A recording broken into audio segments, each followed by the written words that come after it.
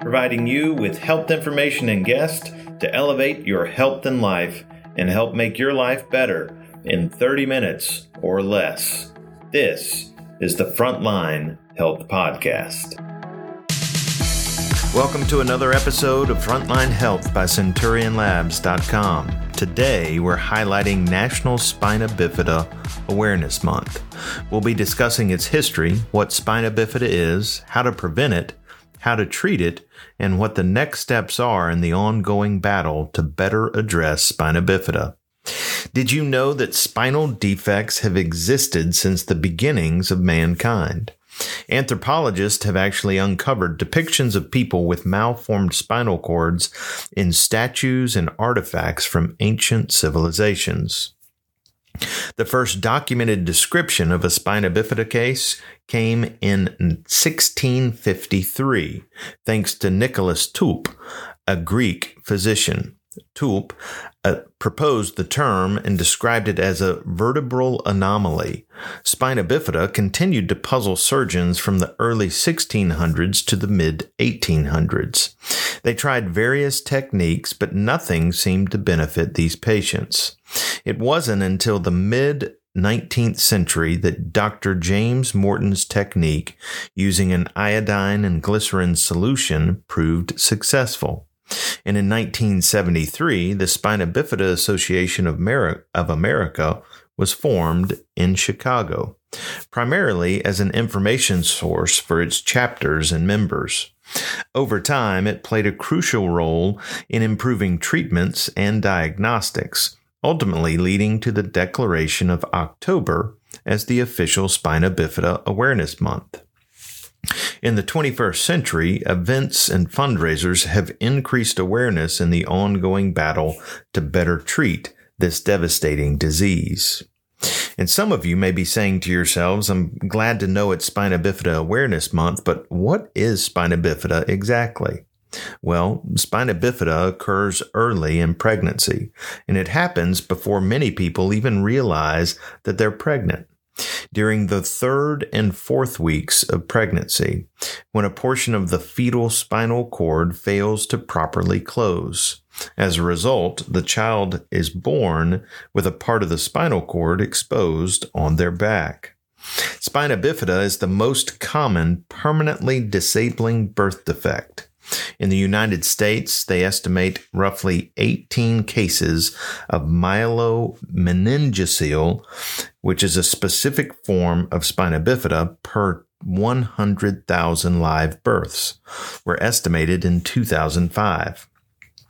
However, the Spina Bifida Association conservatively estimates that there are 70,000 people living in the United States with the condition currently.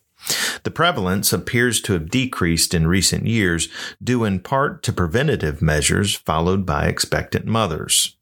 And while genetic and environmental factors may interact to cause spina bifida, it's important to highlight that 95% of babies with spina bifida are born to parents with no family history. Women with certain chronic health problems, including diabetes and seizure disorders, treated with specific anticonvulsant medications, have shown an increased risk of having babies with spina bifida. The symptoms of spina bifida vary depending on the location and extent of the spinal cord and overlying structures that have not developed correctly.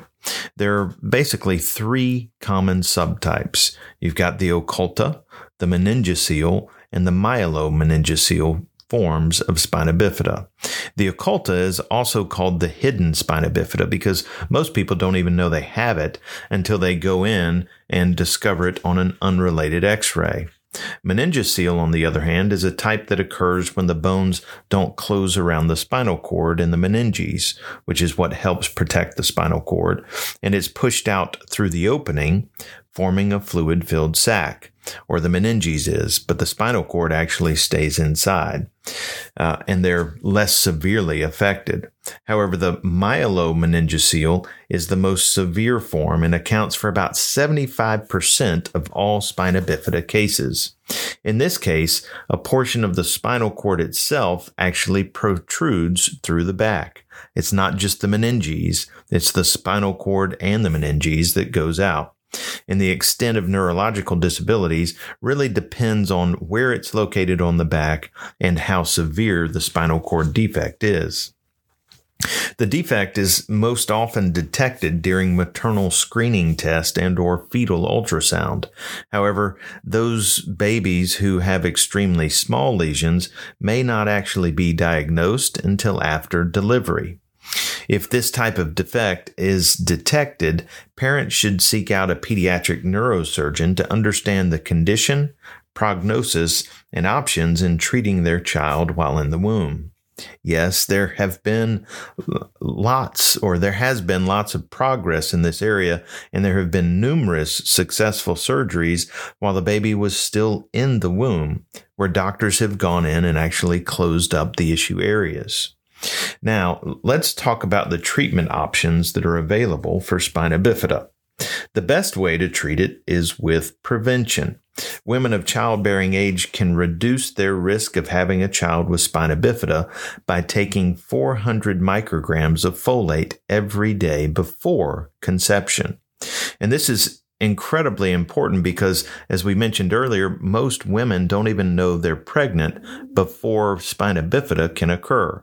So it happens within the first 28 days of pregnancy.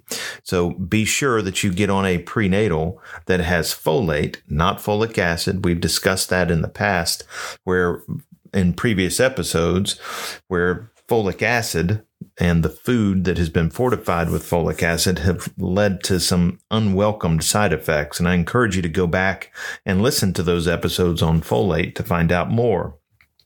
But the point is, if you get that enough folate in your diet, about 400 micrograms per day of folate, the reduction of the chance of you having a child with spina bifida was reduced by about 70%. If, however, you find out during a pregnancy checkup that your child has spina bifida, then fetal surgery, as we mentioned earlier, is still an option. It has shown lots and lots of promising but often mixed results. Fetal surgery is still considered only at specialty centers with teams of experience within fetal surgery itself because of the higher risk of complications. The third option is infant surgery, and this is probably the most common that we see, which means after birth, that baby or your baby born with spina bifida needs to have the exposed part of the spinal cord repaired to prevent further injury and infection. Surgery is now most often completed within the first 48 hours of the baby's life. After treatment, each patient should undergo baseline imaging and detailed neurological and muscular exams. This helps doctors and the parents stay on top of any possible issues that can arise.